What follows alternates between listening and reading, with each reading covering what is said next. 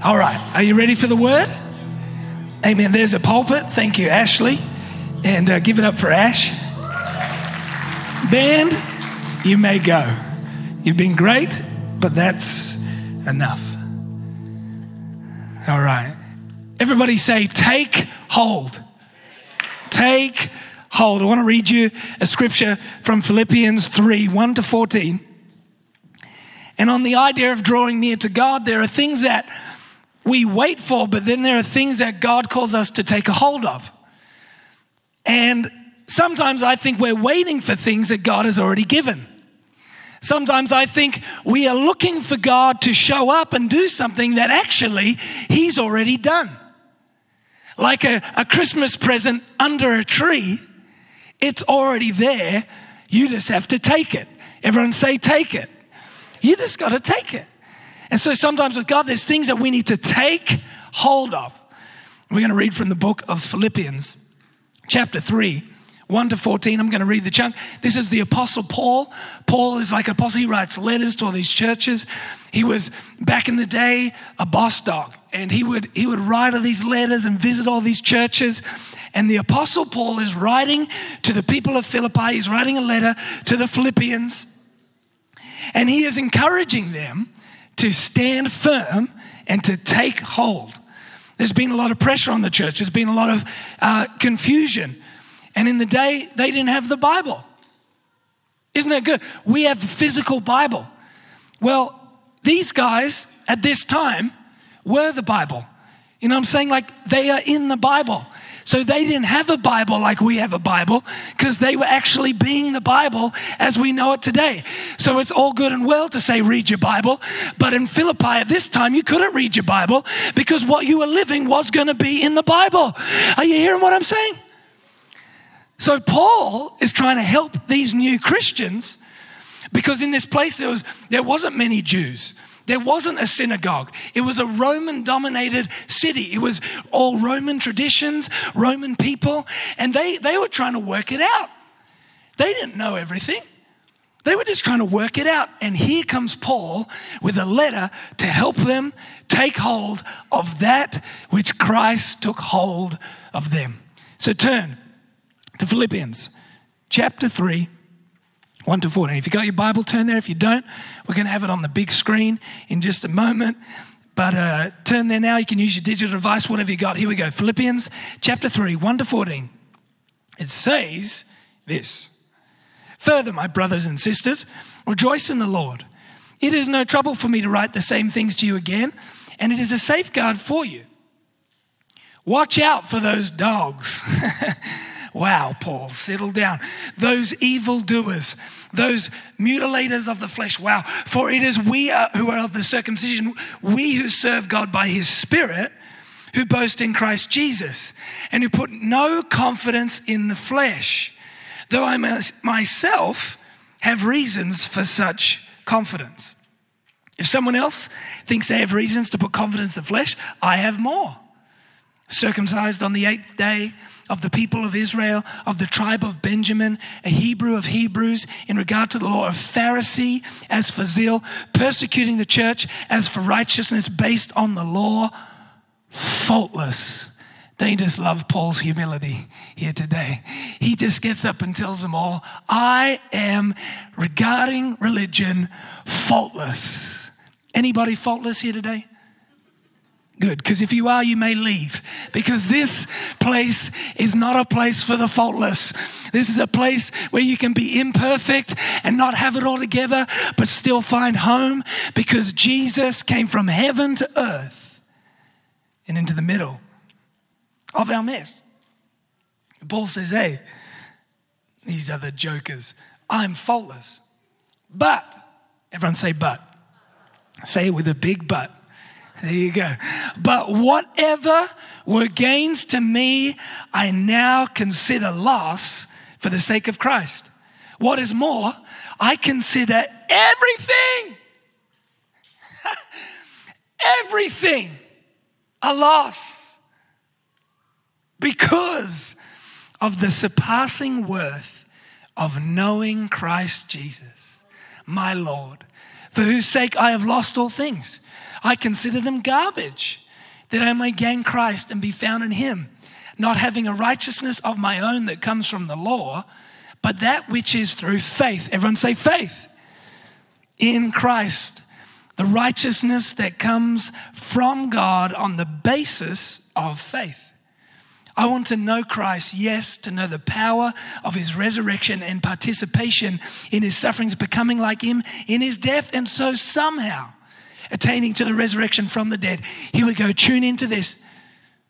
Not that I've already obtained all of this, or I've already arrived at my goal, but I press on to take hold of that for which Christ Jesus took hold of me. Brothers and sisters, I do not consider myself yet to have taken hold of it, but one thing I do, forgetting what is behind and straining toward what is ahead, I press on toward the goal to win the prize for which God has called me heavenward in Christ Jesus. Come on, isn't that good scripture? We could just go home right now. And that was the worst clap I've ever heard. If you're going to clap in C3 Silverwater location, clap like you mean it.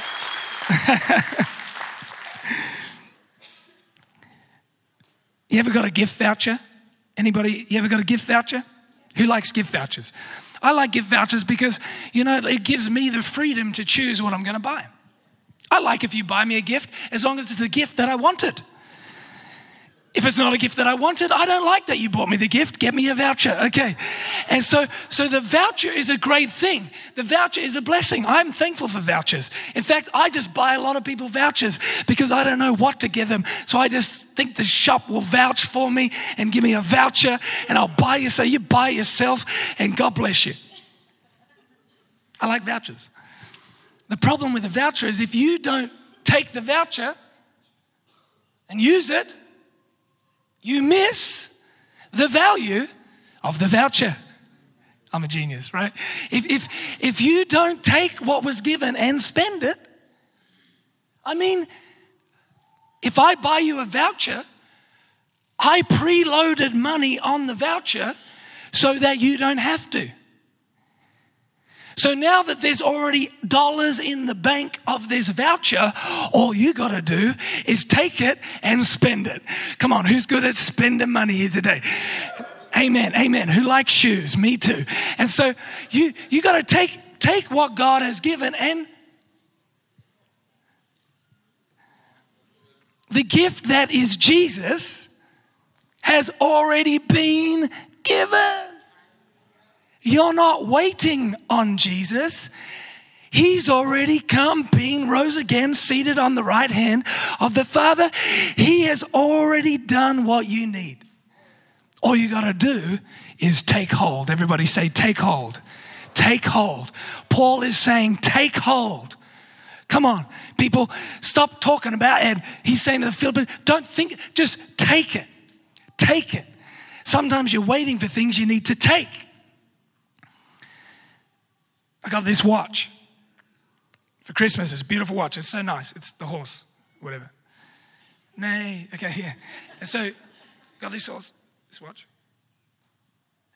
The guy who gave it to me, I do not ring him up daily and say, hey, bro, that watch you bought me, was just wondering, can I wear it? It would go really well with my outfit today. I was just wondering, is it okay if I wear the watch that you bought me? The reason I don't do that is because if I did do that, I would be, how do you say, an idiot. He bought it for me. He gave it to me. What does he want me to do with it? Wear the thing. You've been clothed in favor and peace and love and joy. Put it on. Put it on. He already gave it. Put it on. Wake up and put it on. Stop begging God and put on what he gave you. He's already given it. And Paul's saying, God's already given you what you need. So take hold of that which Christ took hold of you, that you could have it. Problem with taking hold of something is it means you got to let go of something else. To really be able to take hold of one thing, I have to let go of another.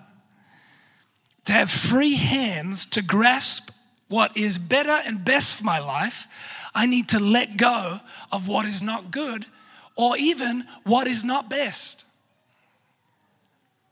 Let go, Paul says it like this, forgetting what is behind. Have you ever driven forwards looking backwards?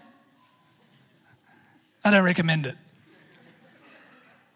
You know why the rear view mirror is small in comparison to the front window? Because the rear view mirror was not designed to dominate your attention. It is made for a checkpoint. Oh yeah, there's that on my left, that on my right. Yep, I can indicate, I can move. You check it. But if you look at the rear view mirror the whole time you're driving, you're gonna crash. The reason the front window is bigger than the rear view mirror is because the front window is what is meant to be what you are looking at most. Your life is designed to move forward. Your focus and your vision is designed to look forward. And some of us are living life, moving forward, but looking in the rear view mirror. If only I hadn't done that. Man, I wish I didn't say that. Man, I wish that didn't happen to me. Man, I'm so sick of these things. Oh, that's never going to change. 2019, yeah, it's just going to be the same in 2020. And we're looking at the rear view mirror when there's a huge window full of opportunity. God is saying, look forward. Forget what is behind. Who has a good memory? You have a good memory here today? It's all right, you can boast. It's fine.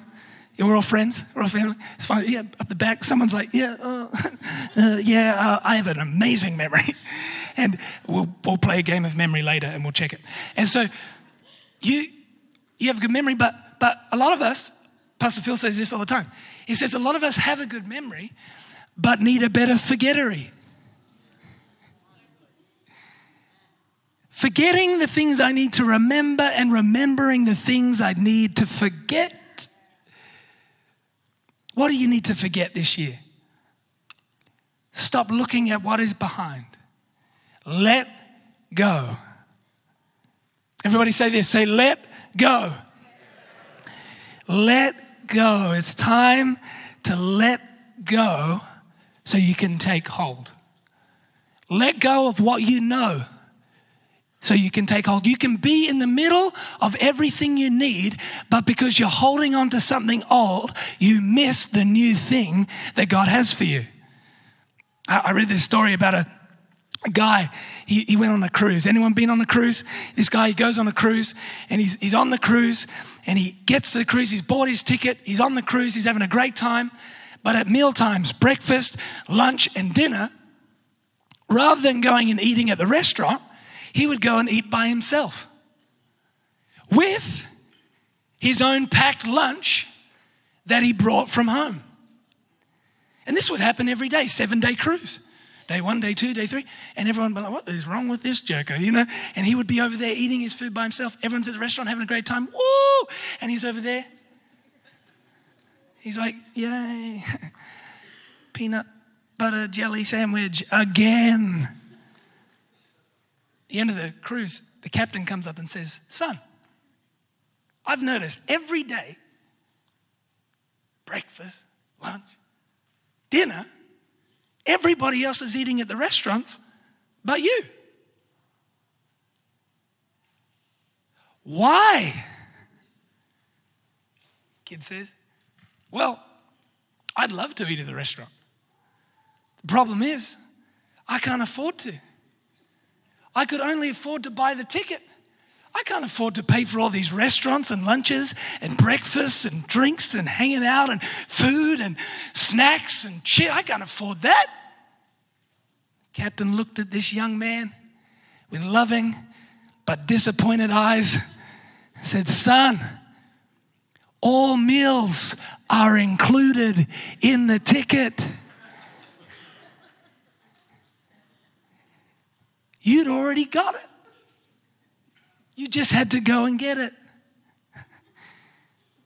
And could it be that we're holding on to our packed lunch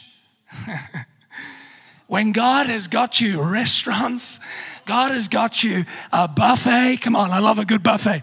God has got you Sizzler on steroids. God has got you Pizza Hut, let's go. God has got you everything you need. But because you're holding on to your little lunch, your little thing here, you're missing what God has already paid to give you. It's all inclusive. Peace is all inclusive. Grace is all inclusive. Love is all inclusive. Freedom is all inclusive. Let go and take hold. Come on, that's a good word for you today. Let go of what's behind. Let's take hold. So how do I take hold? What does it look like to take hold? I get it, Pastor Alex. Yeah, we get it. Let go. One of the problems with letting go is sometimes you have to let go of a good thing to have a better thing. There can be good things, but for you to have the God thing, the better thing for your life, it means letting go of some things that aren't necessarily bad, but they're just not as good as what God's got. It's called pruning. John 15, 1-2 says, I am the true vine and my Father is the gardener. He cuts off every branch in me that bears no fruit, while every branch that does bear fruit, he prunes so that it will be even more fruitful. Why does God call us to let go of some things, even good things? It's so that we can be more fruitful. Because there's some things that you can't take with you in this next chapter of your life. So you've actually got to let them go. This is going to help you with your schedule. It's going to help you with your calendar. It's going to help you with your relationships. It's going to help you with what you give your brain time to. Instagram, Netflix, pruning. Maybe in 2020, we could do a little bit of pruning. Not that those things are wrong or evil or bad, but they're just not as good as what you could have if you let them go. And so I need to embrace some pruning in 2020, letting go so I can take hold. Limiting some things that I'm doing so I can have something better. Paul tells the guys, take hold of that.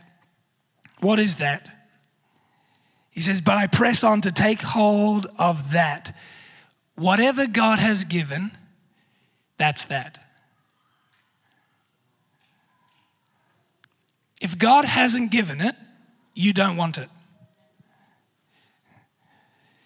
If it's not from God, you don't want it. But whatever God has given, that's that. That's what Christ has taken hold of you that you could have. That. If it's not from God, if you are trying to control things that God hasn't given you control of, stop it. If you are trying to do and meddle with things that God hasn't given you the authority to meddle with, don't worry.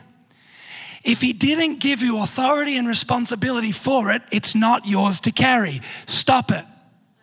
While you are trying to take control of something he didn't give you control of, you are being negligent of the thing that he did. And so therefore, being irresponsible for what God has given me, because I'm trying to control something that God didn't give. Secondly, God didn't give it, you don't want it. If God says no, trust me, go with his no. Have you heard of Adam and Eve? You know, in Genesis, at the beginning, and it's beautiful, and there's a beautiful garden, and there's Adam, and along comes Eve. And then comes a serpent. Says, hey, have this apple that God said you couldn't. And they did. Trust me, if God didn't give it to you, you don't want it. What they thought they wanted, they didn't want. It meant separation between man and God. It meant they lost what God had given. If God hasn't given it to you, you don't want it. Steer clear of it. If God hasn't given you that relationship, you don't want it. If God hasn't given you that position, you don't want it. What has God given you?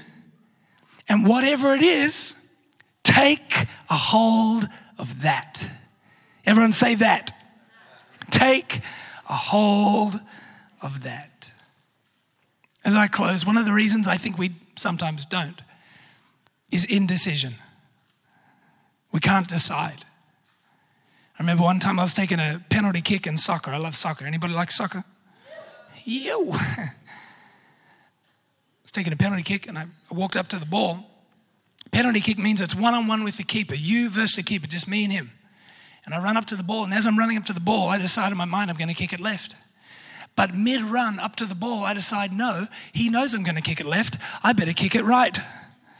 And then as I'm getting closer to the ball mid-run, I decide, no, now he knows that I'm going to kick it right because I looked right. I've got to kick it left.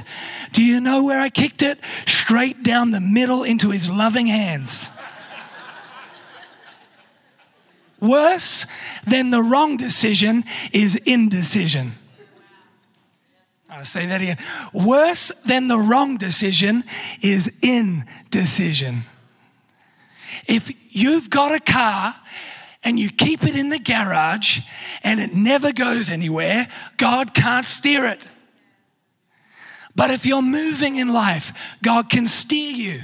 That's why you need to take next steps with God. God can't steer a stagnant ship, but if you're moving, He can steer you even when you make the wrong decision. Worse than the wrong decision is indecision. Keep it moving. Keep it moving. Keep your word life moving. Yeah, you missed reading the Bible the other day. Don't worry, pick it back up and try again today. Yeah, you didn't read the whole Bible in a year, big whoop. But read the one verse today. Keep it moving. Yeah, keep it moving. You're only praying 5 minutes a day. That's awesome. Keep it moving. Get water baptized. Get connected. Start serving. Keep it moving.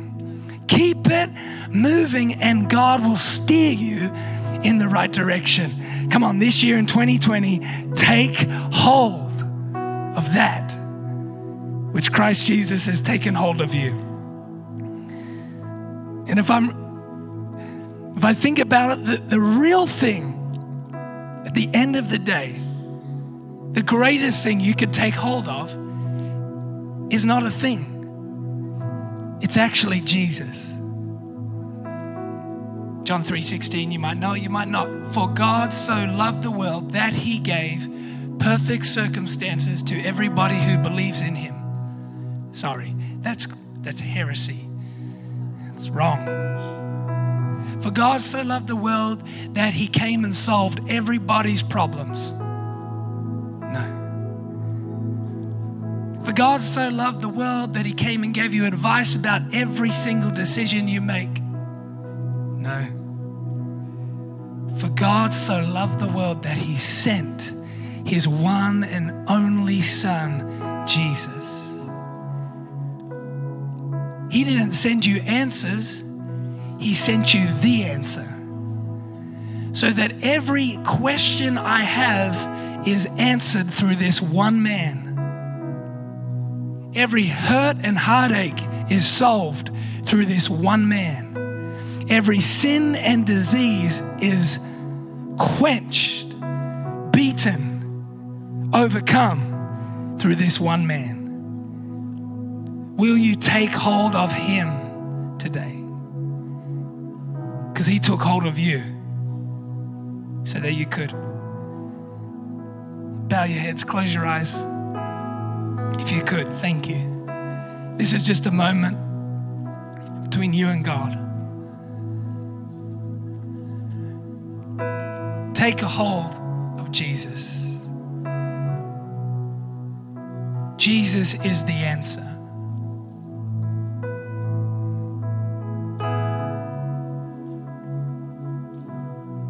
And He stands. He knocks. and he waits. It's all about Jesus. Do you know him? That's what matters most in this life.